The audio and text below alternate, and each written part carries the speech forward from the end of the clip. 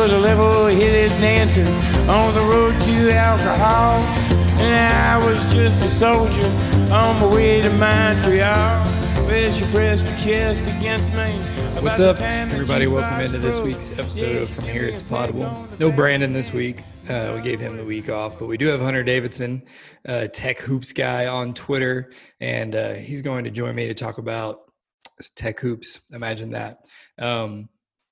We're going to kind of break down what we've seen so far, especially the Kansas game, and then what we have to look forward to over the next couple games. So here we go. All right, here we go. Hunter Davidson, a.k.a. Tech Hoops guy. So you can imagine what we're going to be talking about here. So let's just get straight into it. I guess I'll ask you, how's it going? It's going good. You enjoying some Tech basketball? Yeah, I mean, wish we could have won some of these games, right? Right. Yeah. I was thinking about it. I went to the UT game last year in Austin. Mm-hmm. We won. Yeah. And then I've been to Kansas, Kentucky, and then U of H. So it's kind of three straight losses. And tough losses, all in a different way. Yeah.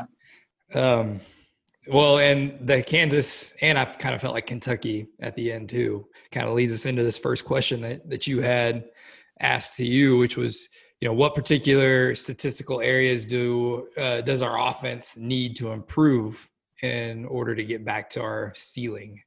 Because it's like we were talking about before we hit record. There have been I feel like that's what's the biggest Achilles heel of Beard teams is consistent offense. Yeah, so this will be long-winded, I think. So when we first talked, what was the weakness for the team? And one of the things I mentioned just was the schedule, not as many non-conference games, and then kind of it being compressed, playing these really big games early in December.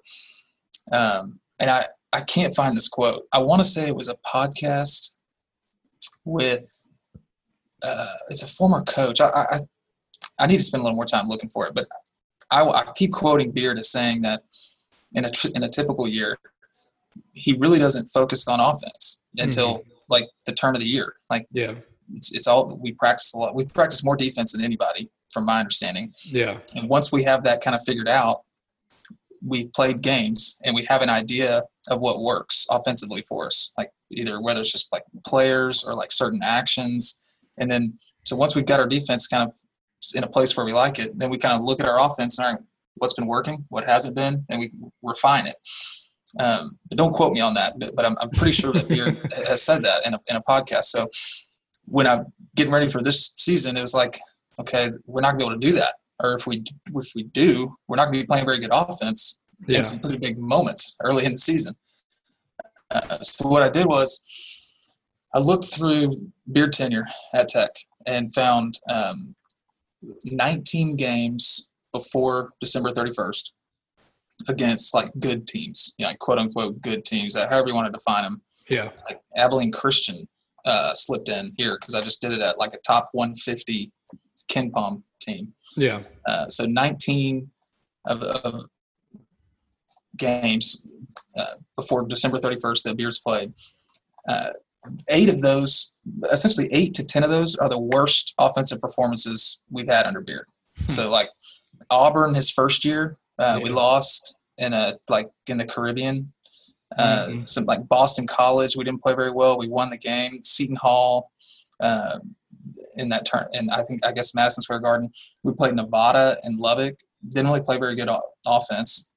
Like the USC game, we were sluggish. In the 2019, Memphis was bad. Duke they were good, right? But that was like the worst offense we've played. Yeah.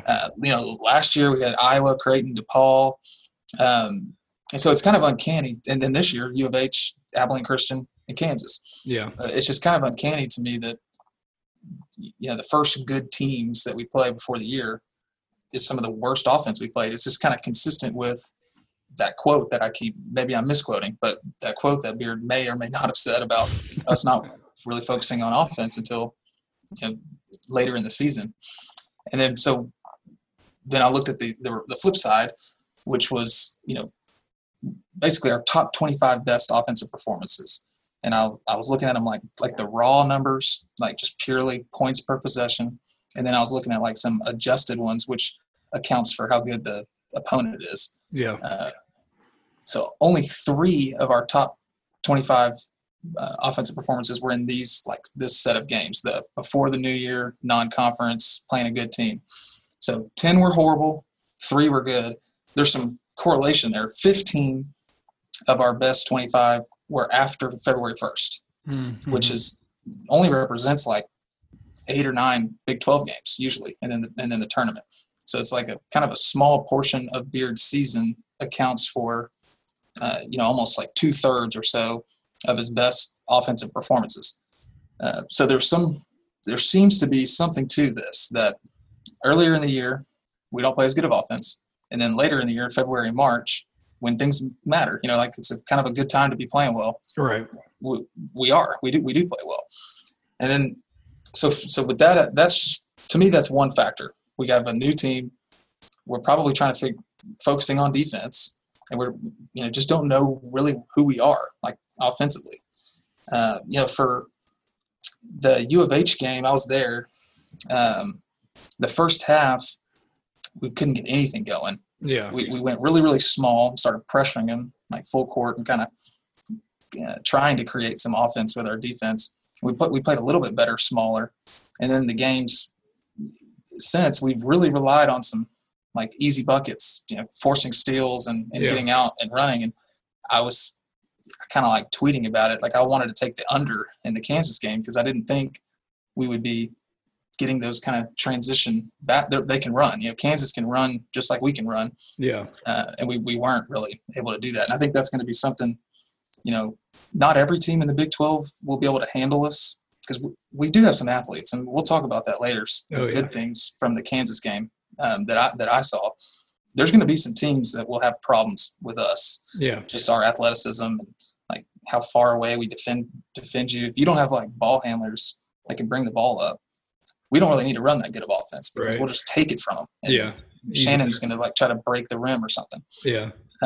But when you play Kansas, when you play Baylor, some of these teams who can go small with us, U of H, we're going to have to figure out – we're going to have to make some shots. Yeah. And so, like, another comparison, I was looking back from the Final Four year. We had some bad shooting variants. We some might call it lucky, whatever. We weren't shooting well early in the season. We're not shooting well right now either. Yeah. The first 9 conference games in 2019, we shot 26% on three-pointers. It was only 18% if you took Moretti out. Wow. Then the last 9 conference games was basically the best shooting performance in some time in Big 12. We were 45% on a lot more attempts too. So it comes out like we made 4 more threes per game in the later half. Like in the first 9 games, opponents made 13 more threes than us. And then in the last 9, we made 21 more threes than our opponents. And that's including that ridiculous Oklahoma State game where they made 14 more threes than us. Right. So take that out. We made 35 more threes than our opponents in 8 Big 12 games on that ridiculous, like, magical run in 2019. So, like Beard says, averages will average out. I think our averages will average out. We're not shooting very well as a team. Free throws, threes right now. I'm confident that Mac McClung and Kyler can shoot. Yeah. But I'm not as, we may not have as many shooters as necessarily thought coming into the year when we were talking about Joel playing and the possibility of Agbo having like a bigger role. With those two seemingly, Joel for sure out and Agbo kind of taking on, I think he might be a guy to next year or the year afterwards. We don't have as many shooters. So it's a little bit tougher to run offense for us, especially in the Big 12, because it's like the SEC in football. Well, the old SEC before before they became the Big 12, but where it's just, everybody plays good defense, and everybody has like just freaks, and we, including us. We kind of it's almost like the Chris Beard effect. Like Baylor and Kansas they're starting to look like us. Right. Like Yeah. they're small, and they they run. They play really really good defense. I mean, so it's not we don't have necessarily like the Elite Eight team where we were a strange matchup. We were Justin Gray playing the 5, and like our weird defense that nobody had seen. It's like, okay, here we are, year 3. People are starting to look like us personnel wise, and they've seen our defense a lot by now. It's just some growing pains, I guess, but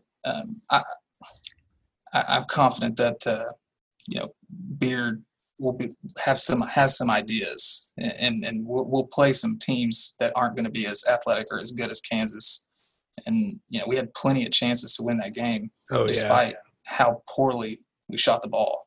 So, well, that was the thing that got me is they went into that zone, which was, as much as I hate to give Self any credit, was an awesome move. Because all we did, it seemed like, was pass the ball around perimeter and then jack up a 3. And we weren't shooting well to begin with. And so that was playing right into their hand. And that was a spot when you were really outplaying them, I thought, but you couldn't put any points on the board.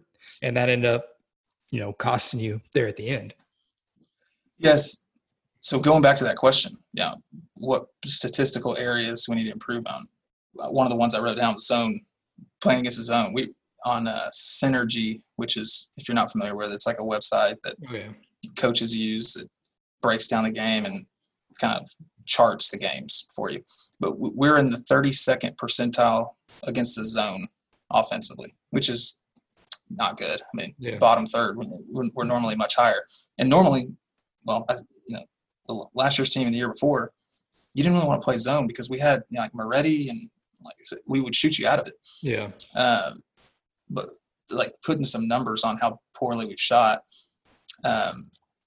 we're in the 25th percentile on jump shots.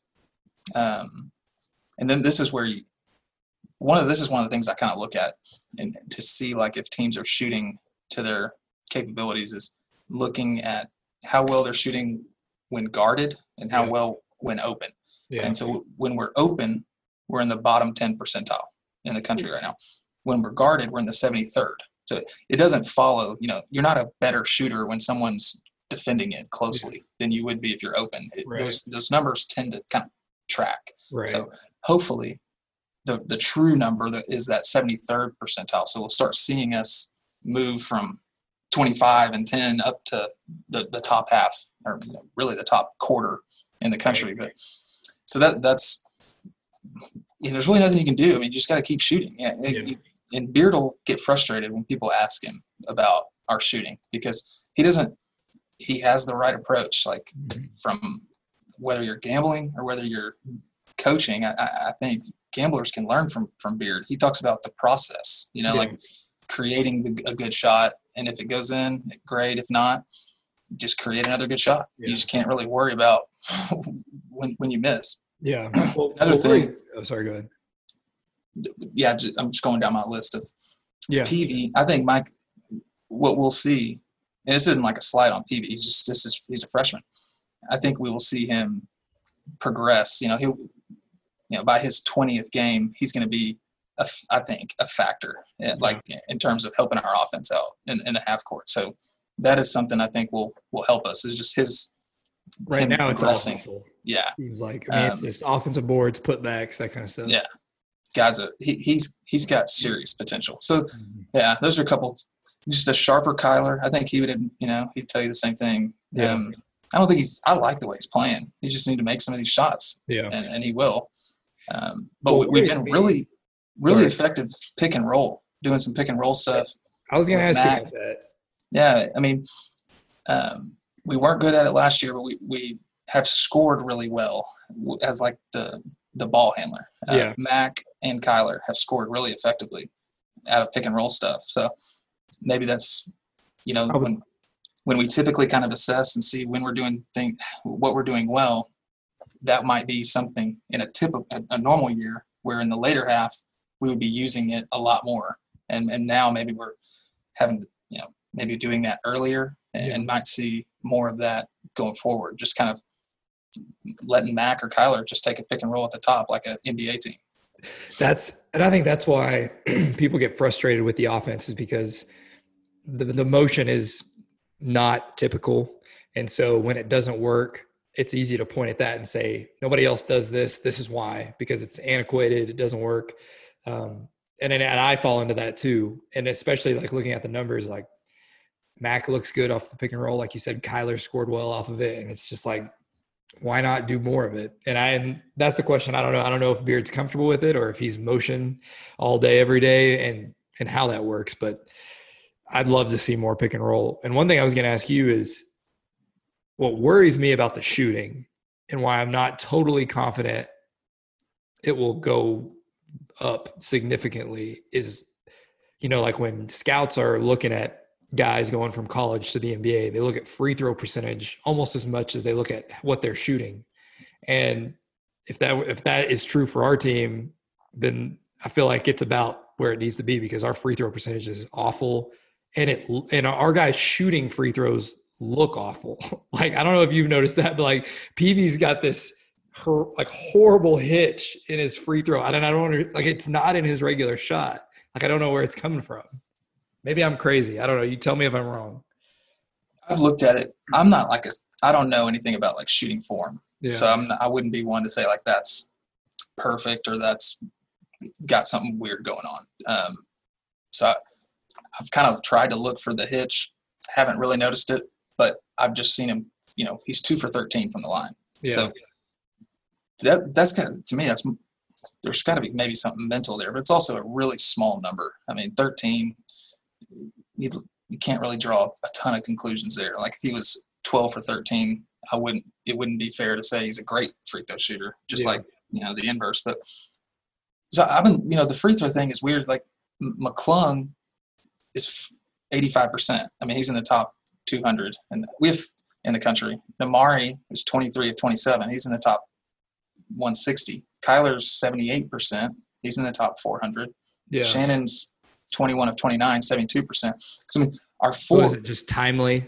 Are we missing? It's like our four guys that will be taking a lot of shots, hopefully, have shot it well, maybe even great. If you just looked at those four guys. But I mean, it's weird, and it's super frustrating to miss free throws, obviously. But it's early, and yeah, I think that Final Four team had a percentage from the free throw line that was almost identical to what ours is right now at this point in the year. That's a good point. So it's just you need a little bit more data points to know for sure. But we've got guys that Kyler and Mac can shoot free throws. Yeah. Marcus Santos Silva maybe not as well. Right. He's shooting 50%, and I know he's working on it. We see those pictures after the game. Right. But yeah, that was just my one pause. Like my one concern when we talk about PV improving as a shooter, it's just like, well, I hope his free throw percentage isn't a prediction how it usually is. And the thing about PV though, that it's almost a good thing. Like if he was 85% and was shooting threes, like he's gone, and he's not going to play that. This is his last year at Tech. Right. I mean, it still might be, but It's almost like I could live with him being a poor free throw shooter if it means coming back. He's got some things that he needs to work on to become a lottery pick. Right. Yeah. And a guy who you mentioned earlier and who I think could help the shooting some is Ogbo. And it's like you got that question, like you'd think he'd fit everything Beard wants to do. He's a perfect Beard player, 4-star recruit, and yet like I forgot about him against Kansas. I mean, he hasn't played nearly as much as he did to start the year. Yeah. I was one of the ones thinking he would or had a chance to really play. I think so. The question was, why is he not playing as much as maybe we thought? I think a big reason might be Tariq Smith. I mean, he's good. I mean, he can impact the game, and the minutes that are available to either Tariq or Agbo, we kind of need a specific skill set, like rim protection, somebody who can foul, and somebody who can just bang and be really, really active. and Tyreek can do that. I mean, he's really kind of flashed doing that in that role. So he is, to me, he's taken away an opportunity for Agbo, but Agbo could still, if he shoot like I know he can, and he's kind of shown it this year, he would have a chance. But obviously, there's something there, and it's got to be in just process of elimination. It's just got to be defense, and maybe not necessarily like defense, but just the role in Mark Adams' system. I mean, like sometimes I've circulated them or like I'll tweet about it. Like just watch like Terrence Shannon in like consecutive possessions. Yeah. And like the things that we ask of Terrence and particular players like Justin Gray back in the day, or Zach Smith, or even Tariq Owens, like they have to like guard the ball far from the basket. They've got to like run out and close out on shooters in the corner. They've got to defend the other team's center in the post. They've got to box out in like really horrible, like compromised positions. Yeah. Boxing out guys under the basket, or boxing out guards that have like running starts that they're not on. They're having to like switch, like rotate and then box out. I mean, you have to be super athletic. You've got to like know what you're doing within the system. You got to be big and like physical. It's not the easiest thing to do. Yeah. So maybe he may not be ready for that yet. And that's no slight on him. It's just like not everybody is. Yeah. We're talking about, Justin Gray and Zach, guys that were doing that in their fourth and fifth year, and Terrence Shannon, who's a freak. I mean, Terrence Shannon is a freak of nature. Oh, yeah. That guy, I mean, I'm curious if he could, like rush the passer or something. That guy is I'm sure he could. So, yeah, with Agbo, I mean, I think he's going to be just fine, maybe not quite ready this year to be in the role that's available, that we have, that he could win. The minutes he could win, he might not be ready to win those minutes right now. Yeah. Yeah, that makes sense. And it's almost like you said with PV, like kind of a year, having another year with him. Not that he was going to be a one and done guy, but just another year to learn and be in Riley's strength and conditioning program is only going to help. One thing that you mentioned there that I have a question. You talked about Tariq Smith. What do you think? I almost like, maybe I'm just reactionary off of the Kansas game, but it's like I want to see him play more. Like I thought maybe it's matchup dependent, but I thought he brought more than Santos Silva did. And maybe Santos Silva was limited with the foul trouble. I just liked what I saw from Smith in his minutes against Kansas. Yeah. And I think maybe what you said, matchup dependent, like if we were playing West Virginia in that game, like when we were playing Kansas and Marcus was in foul trouble the way he was, he might play a lot more than 9 minutes. But like Kansas was going small. Yeah. I mean, it didn't matter how good you were as a big. There were times there were 10 guards on the floor. Yeah, there wasn't a whole lot of opportunities for you. So, I'm looking at Tyreek played 9 minutes. Santos Silva played 19. So if you think of it like, there were only 25, 28 minutes for a big to be on the floor in the game. And Tariq played maybe 33% of them. Yeah.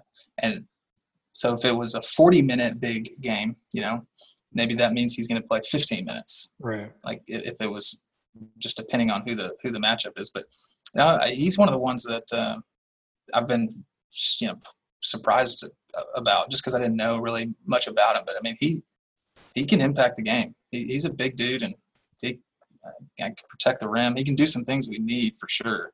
I mean, that highlight where he blocked it and then ran the court and dunked it was pretty awesome. Very nice. Like I said, it was maybe a little reactionary just based on the Kansas game, but I just liked what I saw. Another question that you got that we wanted to talk about was the one about how, obviously we all know Beard is awesome. He's turned around this program, is, putting it lightly. But if you had a nitpick, and we had talked about this a little bit before we hit record, if you were to nitpick something that you think is his biggest flaw, something he needs to improve on the most, be it philosophy, recruiting strategy, in-game decisions, you name it, what would it be? Yeah, so I don't feel qualified to, say that Beard is poor in one area or anything like that. And I've had people ask me, like about the end of game situation stuff, and seems like maybe we don't get a great shot. And I think yeah, like from my recall, just like anecdotally, the DePaul game, we kind of had a bad shot at the end. It was like a 28 from Terrence Shannon. Yeah. And then the one the other night was another one, but it sounds like we didn't do what we drew up. Right. You know, like Beard may not have, we obviously didn't want Shannon driving right and pulling up for a jumper in that situation, considering how good he is going to his left hand. I mean, he never goes right, ever. Yeah. And in that moment he does. But so I find it hard to believe that Beard is not good at end of the game situations, right. But I don't know for sure. I don't have anything. I'm not that kind of like X's and O's type guy to be able to say for sure. But I would say the only thing I'll say here, and because I've heard Beard say it himself, is he is not very patient, and I think that applies like to more than just, it applies to everything. Like he specifically said it after the Florida game, I guess that was Sweet 16, a round of 32. Round of 32 game in Dallas. I think we were winning by. It was a close game at halftime, and we were playing the game we wanted to play. Like it was our pace, it was our tempo. We were doing the things we wanted. And Beard said afterwards, like he was getting frustrated because the scoreboard wasn't reflecting how well we were playing. Right. And he said, like Mark Adams and Chris Ogden and these guys were like, it's a long, telling him, got to be patient. It's a long game, getting in Beard's ear, almost, doing what he does to the players. And Beard mentioned like, yeah, I needed that in that moment. Right. So I think you can see some of that, his lack of patience in other areas, like moving on from guys pretty quick. Yeah. He's just not a very patient guy. But there's pros. There's some pros to that too. It's not like it's just a vice all the way. I think we benefit a lot by his lack of patience. Like our quick turnaround, a patient person doesn't take basketball to the Final Four, 4 or 5 years. Totally agree. Yeah. So, yeah, that's what I would say. Yeah, my biggest, and like I said, we talked about it before, the late game thing, and again, just like the Tyreek Smith talk, it may be a little reactionary because you see Bill Self draw up 2 really good out-of-bounds plays to end the game. One gets a foul, one easy bucket, and then you see ours. And it's like, it's just so easy to compare the two. And you compound that onto last year where how many late half leads did we blow or just finish halves and games terribly. And then the thing that always drives me crazy is the final possession before overtime in the national championship game. But I do think it goes back to a little bit of you only remember the bad ones. Like Tech has won close games too. But my memory automatically goes to all the times we've crapped the bed, basically. And so I would really have to go back and actually look at it before I really dug into a criticism, because I think it's just my personality to remember, or most people's, just to remember the times it didn't work instead of the ones. For sure. Exactly.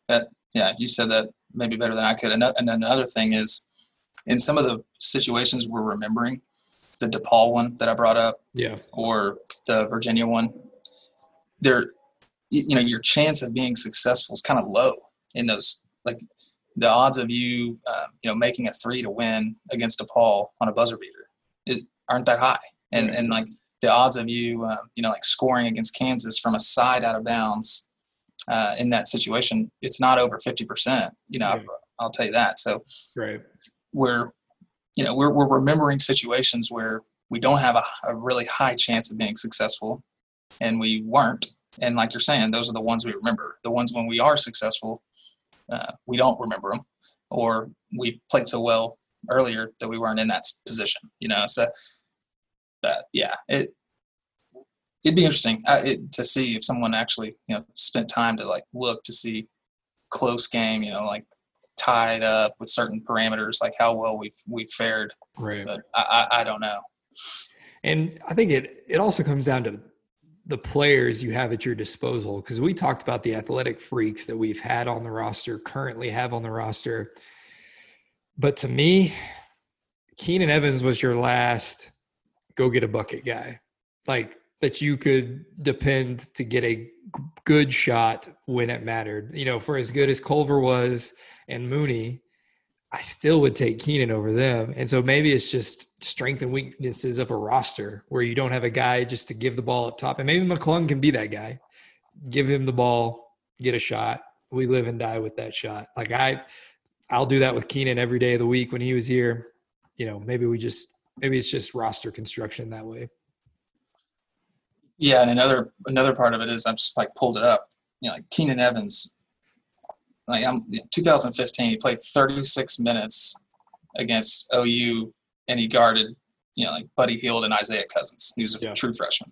Right. Yeah, like he went through the wars of the Big 12. He played against every badass point guard in the Big 12 in like a 4-year period. I mean, that guy was pretty seasoned and experienced. I think that might have played a role as well. Yeah, that's true. And that's something I don't consider, that he was old by, college basketball standards. Because I even watching Cade Cunningham, in Oklahoma State, when they lost to TCU a couple weeks, maybe it was last weekend, it brought back so many memories of Jemias last year of trying to run and finish a game through a freshman. Unless that freshman is just absolutely special, which they say Cade is, it still looks not great, So maybe experience is just the biggest deal. But past those questions, what'd you think of the Kansas game? Because I think, wasn't it you, I may be mistaken it, but didn't you comment on the board that you're more encouraged after that game than anything else or anything that's happened yet? Yeah, and I think and maybe it was during the game too, or that I said that. What stood out to me was just like athletically, there was like no difference between the two teams. Right. I don't think anyone, if you took like a basketball expert who somehow didn't know anything about college basketball or Kansas being the program they are, and just watch the game, they would know. If you asked them to say, which team is the one that's won 70,000 straight championships or whatever they have besides the one we won. Yeah. I think they'd pause because just athletically and like physically, there was just not a big difference between the two teams. I mean, they were making more shots than we were and making some more free throws. But like in terms of like creating good shots, we were creating good shots against them. We weren't doing it at a high rate, but no one will against Kansas. And like some of it's like shot quality. It's a pretty interesting like concept this guy's got where they just assign a point value to every shot that's taken in a game. If it's an open three, that's going to have a higher point value than a contested two-pointer fading away.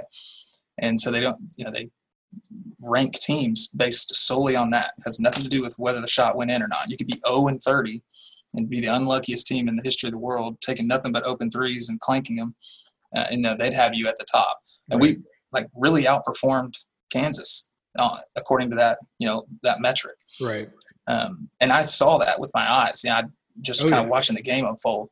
But we kind of kicked them around a little bit, to be honest with you. Like on the like when they went small to be small with us, it was still advantage Tech, I thought, definitely. From like a physicality standpoint. Like some of their, we had some freshmen, they had some young guys too, but like Micah Peavy, Terrence Shannon, and some of those guys, like there's not many of those walking around. Well, that's when we went on that was when Peavy got that big, or those two big offensive rebounds. And is that the time in the game you're talking about? And that was what stood out to me. It was like, and I think I sent this in our text. It was like, I feel like we're dominating and we were up by like 4, I was like, this is not going to end well. And then they get kind of 2 ticky-tack fouls and make both the free throws, and it's a tie game. Yeah. But I guess what I was seeing, like mid-December, I'm watching us play, and I'm thinking about what we should be, in late February and March. The stuff that we were seeing, like just how athletic we looked, and that's not going to go. That shows up every day. That's not like that. Just doesn't like. Shoot, like jump shooting or hitting in baseball or making putts in golf, like where it's some days you have it and some days you don't. No, like Terrence Shannon's just always going to be 6'7" or whatever, super explosive, and someone that nobody can really like keep off the offensive glass. Like, he's just always going to be like that. Well, eventually, the hope is we're going to start running good offense. So you combine running good offense with the defense, which is outstanding as usual, and then how athletic we are.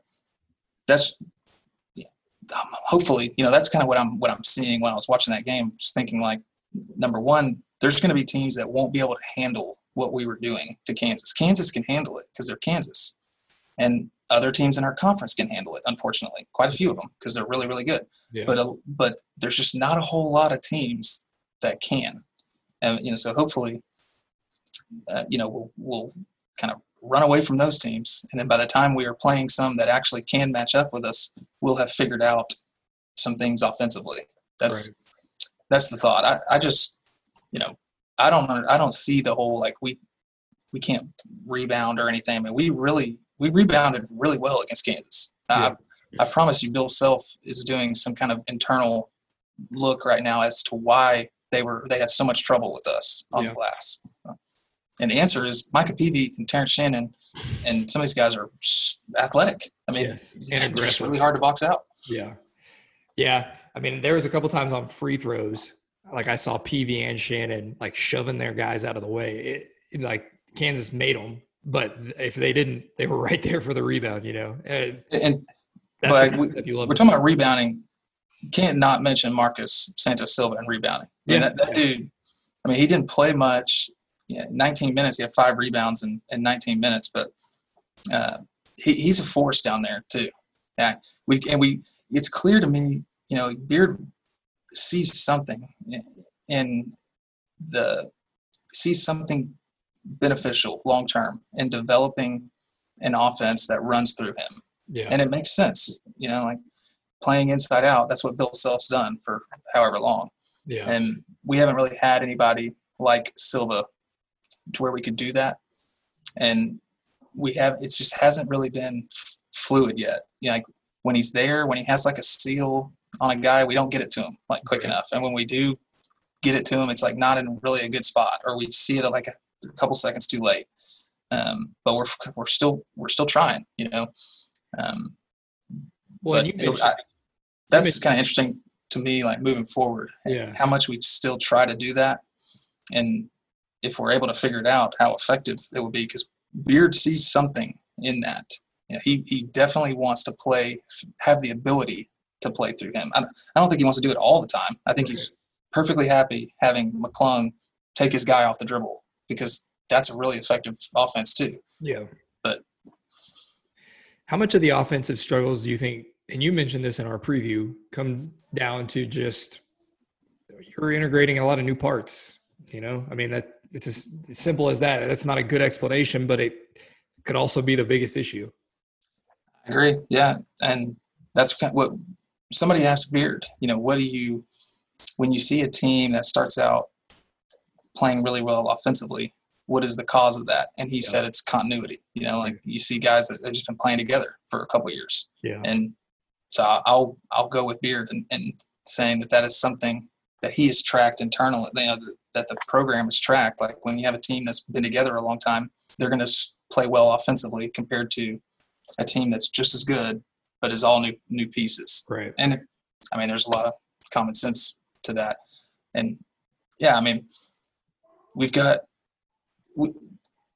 to me, it's crazy to think that we're not going to be good on offense. And I see we have not played well offensively. Right. And in fact, we've had 2 of the worst, really 3 of the worst, Abilene Christian, U of H, Kansas. It's 3 of the worst offensive games in the Chris Beard era, as we've seen in the last month. Yeah.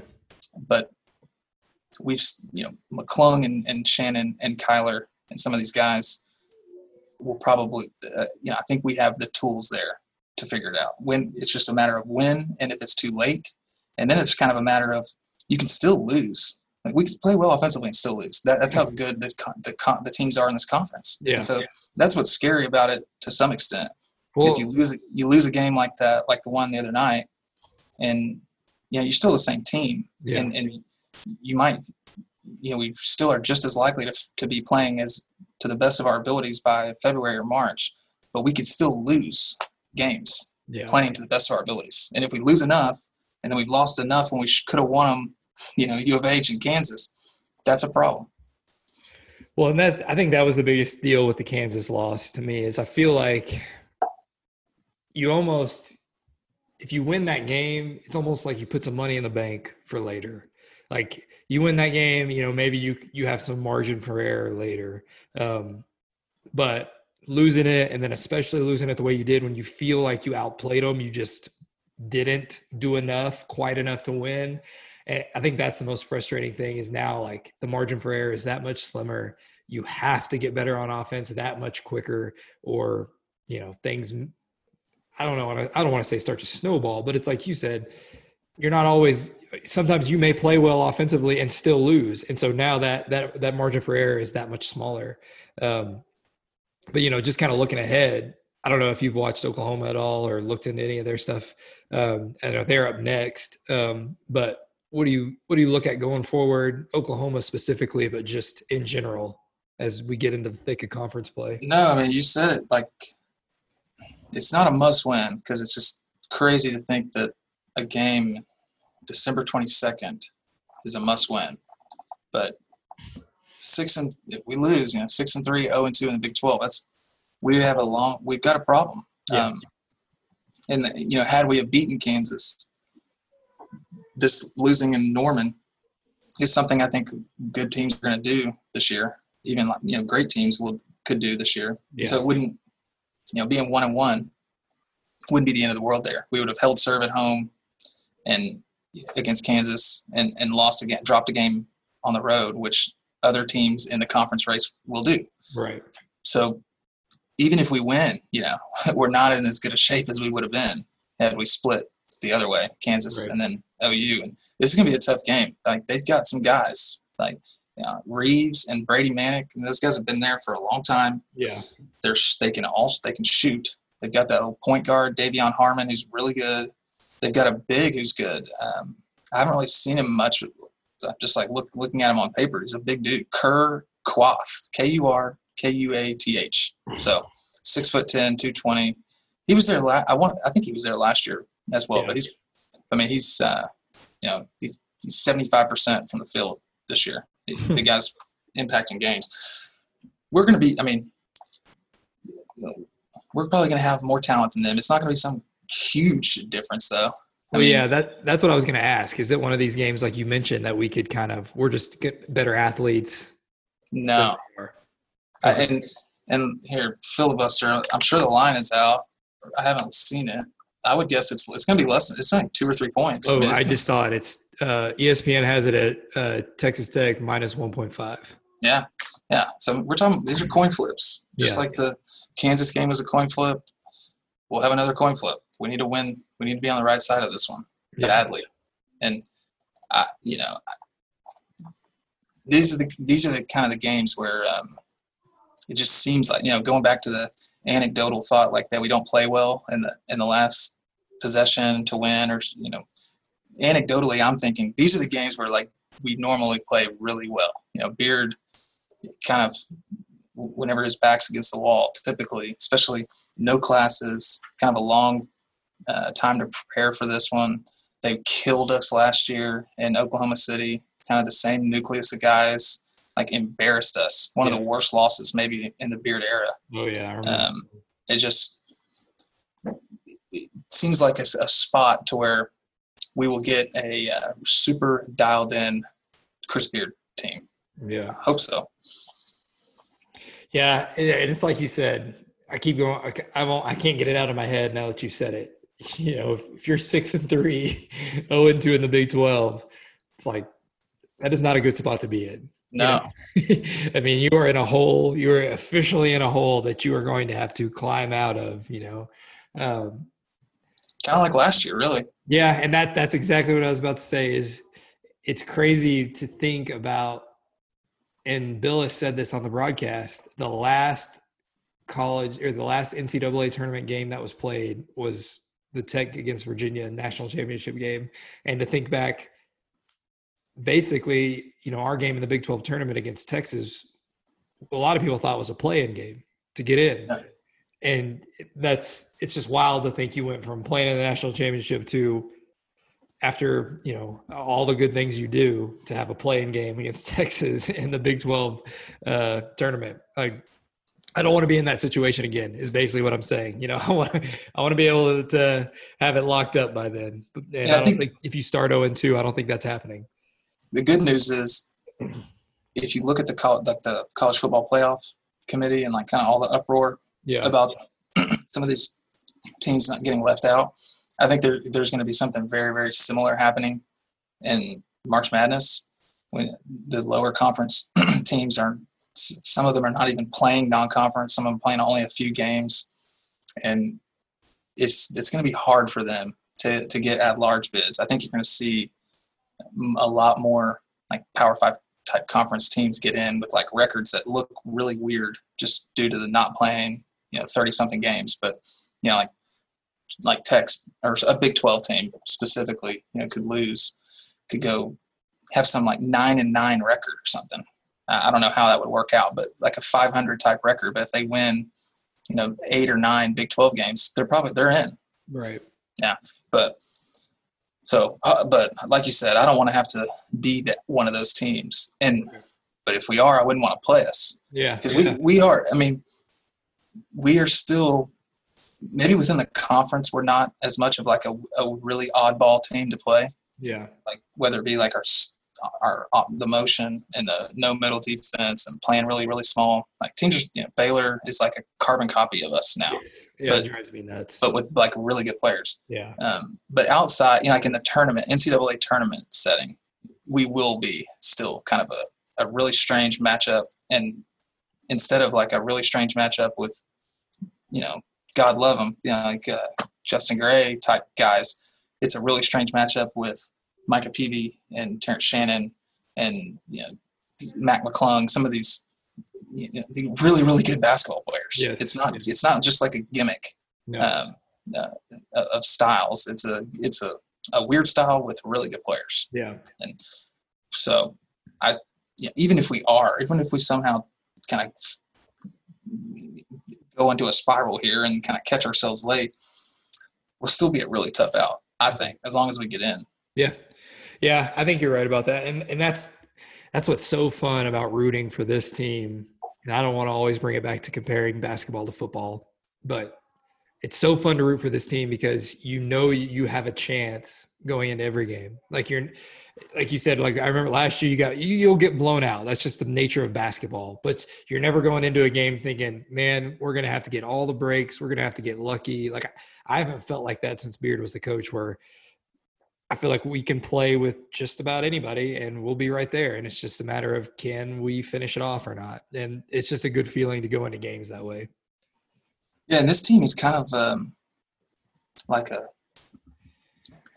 maybe microcosm of Beard in that sense. Kind of what you're describing is I think they have a high ceiling, and maybe a low floor, but if you're trying to win the national championship, I mean, that's just and to do that, you have to win 6 games in a row against really good teams. Yeah. And the kind of team that maybe can win the conference, or maybe that Virginia team that lost to a 16 seed a couple of years ago, right. The kind of team that can win 27, 28 games does not necessarily mean they're the kind that can win 6 straight. Right. Yeah. And just like the kind, a team, our Final Four team, where we won, we had gotten smoked by Kansas, played bad against Arkansas, and didn't look that great at that point. And then we just kind of reel off all those wins. This team, to me, could lose 10 games this year, but still have a really good chance of winning 6 straight. And it's a product of Beard is intentionally creating a team that has the highest chance of winning 6 straight games in late March and April. And some of that is what we're talking about, developing an inside-out game with Silva, or waiting, getting defense squared away first, and then looking at offense, and then seeing, taking a slower, more methodical approach offensively. Yeah. He's not trying to beat Abilene Christian by 60 points by the easiest way possible. He's trying to beat them in a way that sets us up to be the best team we can be in April. And it's just the COVID year, I think, has thrown a wrench in some of that for us by the way the schedule's playing out. Because we shouldn't be playing Kansas right now. Right. I mean, that's true. Yeah. That's a good point you make about building a team to win 6 games in a row. I follow the NBA more closely than I do college basketball as a whole, but they always talk about, is he an 82 game player or is he a 16 game player? And, because they talk about guys like Eric Bledsoe, who is awesome in the regular season, and you can't play him in the playoffs. Or a lot of big guys are like that too. They just get played off the floor. Rudy Gobert, those types. And you're right, though. Like, what's the point of beating an Abilene Christian team by 60 if you're going to lose to a 15 seed or whatever, So I think that's a really good way to put it in perspective. Is we're looking at Chris Beard building a team that's aim is to win 6 in a row, not necessarily blow everybody out during the season. So I don't know. I think that's a really good way to kind of put everything we've talked about in a bow. Yep. And the one thing we hadn't really talked about that I've been monitoring, and really is our full court. We didn't really do it much against Kansas. Is some of these full court pressure looks, and so one of the questions was like, what does Kevin McCullough do when he comes back? Oh yeah. And he's not like, unless he's gotten a lot better, which I'm sure he has. He's not just this lights out shooter, but he does everything else pretty well. And what Adams has been doing with some of the full court stuff with Peavy and Shannon and like Kyler and McClung kind of playing like a free safety role almost behind them. McCullough is going to be a guy that is going to fit in with some of these full court pressures somehow, some way. I mean, that he's long, he can really defend, and so I think we might be seeing, if we can't score at a rate that is acceptable, to Beard and like half court offense, we might be. I think you'll see us doing it more and more and more, the full court stuff, and just kind of forcing the issue on teams, speeding them up, and trying to beat them down the court if they take a quick shot or if we turn them over. Because we have potential to really be effective doing that. Oh, yeah. From where I sit. Yeah, I mean, it's like you talked about just with the athletes that we have. And so, like, with that being said, do you think McCullough is our most valuable defender? Or is he just the most versatile, allows you to do the most? Or does that make him the most valuable? Yeah. I would say, we answered this before, and I think I said Silva was our I think maybe phrased most important defender. Yeah. And with McCullough being the best defender. Right. And if I answer that now, it would be Shannon. Shannon are most important to me. Yeah. Just because how versatile he is and how he guards so many different positions. If McCullough was healthy and playing all year, he might be kind of doing some of those things that Shannon's doing, and he might be my answer. Right. But I would say that McCullough is probably our best on-ball defender, guarding the ball. Yeah. But Shannon, I think, is maybe our most important, just from everything he does. He rebounds, he guards every position. I mean, he does everything. Yeah, for us. And with a guy like him out on the court, you almost that frees Shannon. That it just knocks everybody down a peg. It's like Shannon, instead of having the toughest matchup and having to carry a load on offense, now he has the second hardest matchup, and so he can put more into the offensive end of the game, and maybe that improves our offense. So yeah, I mean, McCullough is just one of those guys. Like, you throw it in there, and it almost seems like everything makes more sense than it does right now, which I'm sure is partly true because you expect to have him. You don't expect an injury like that, but just have him. And McCullough can rebound too. Yeah, he is crafty, sneaky. Like, I don't know how. Last year he was banging with people. He had 4 offensive rebounds against Kansas last year in 24 minutes. Yeah. This is ridiculous. He had 8 total rebounds.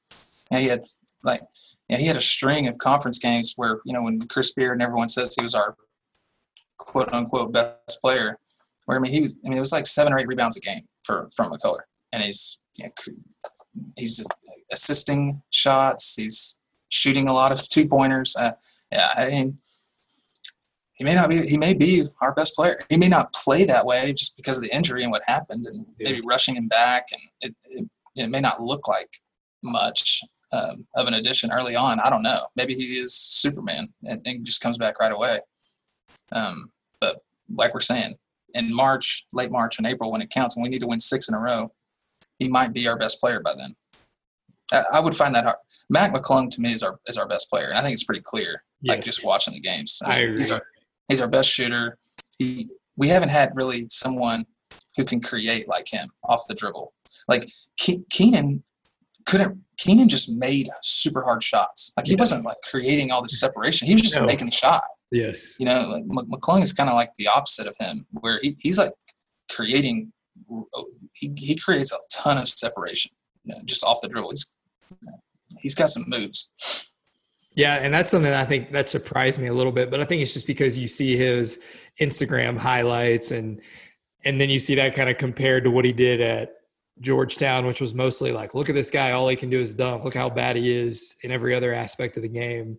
But watching him day in, day out, you know, every Tech game, it's like this dude can play. And maybe he's just gotten better. I mean, Billis said it on the broadcast, like, this is not the Mac McClung we saw at Georgetown. And so that, you know, that's a credit to Beard and his staff, obviously. But I agree with you. I think he is the best player. And I think it's a good thing that he's our best player because I think he's our most skilled player offensively. Absolutely. At least. So I don't think there's a problem with that.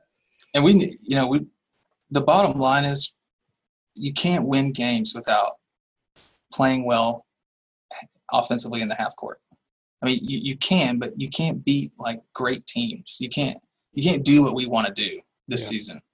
And the way our team is built currently, we are not going to be effective in the half court if Kyler or Mac don't show up and like, you know, have good games, both of them really. And if one has a kind of a bad game, the other one needs to play like really well. And, you know, Kyler, the game he had, you know, he was 0 for whatever from the field. I mean, it's just, you're not going to win many games like that against Kansas. And and I say that we really had our chances and maybe should have won even with him playing like that. So, and that kind of goes back to why I was maybe partially encouraged by what I saw. It's like how we should not have really how poorly we shot and how Kyler is so important to our team didn't do much or anything. And we, you know, yet here we are, like still thinking we should have won the game. So whatever the reasons were that allowed us to be in it, I think those will carry forward. That's a good point. It's like I said, we're the recency bias. You look at it and you're like, how did we not win that game? We should have won that game. We blew it, blah, blah, blah. But you actually look at the game and you're right. We probably shouldn't have been in it, you know, and so to even have the chance to blow it. And so that's probably a good way to look at it is there was enough encouraging that you saw that you can take and say like, well, we can, you know, reasonably expect this to continue. So we should win some more games. So I think it's possible. I think we'll look back and say that Burton and Kyler played their worst Big 12 games of the season in the same game against Kansas, who's maybe the best team. I don't know, but they both played their worst game, and yet thinking we could have, should have, maybe should have won. You know, and so what's going to happen when they're not playing their worst game? Something good might happen. Yeah, that's true. And like you said, there's something to be said for Kyler. I don't have a ton of excuses, and I'm sure he wouldn't either. But Burton being his first Big 12 game, that's significant. I mean, I can't imagine he played many Kansases at Wichita State. For as good as a schedule they might play, that's a different animal. And so, you know, maybe you and a different kind of pressure too. Yeah, you can chalk some of that up to Big 12 is a little different. So yeah. But man, that was good stuff. I enjoy talking basketball. It's fun. So anything else before we wrap this up? I don't think so. Just win. We just need to win. The Chris Level, the Chris Level motto that he has for Tech football. Or I guess his would be the opposite. Stop effing losing. Yeah, exactly. Basketball, we just need to win. All right, man. Well, I appreciate it, and I'm sure we'll have you on again to talk some more basketball. Yes, sir. Thanks. Yep.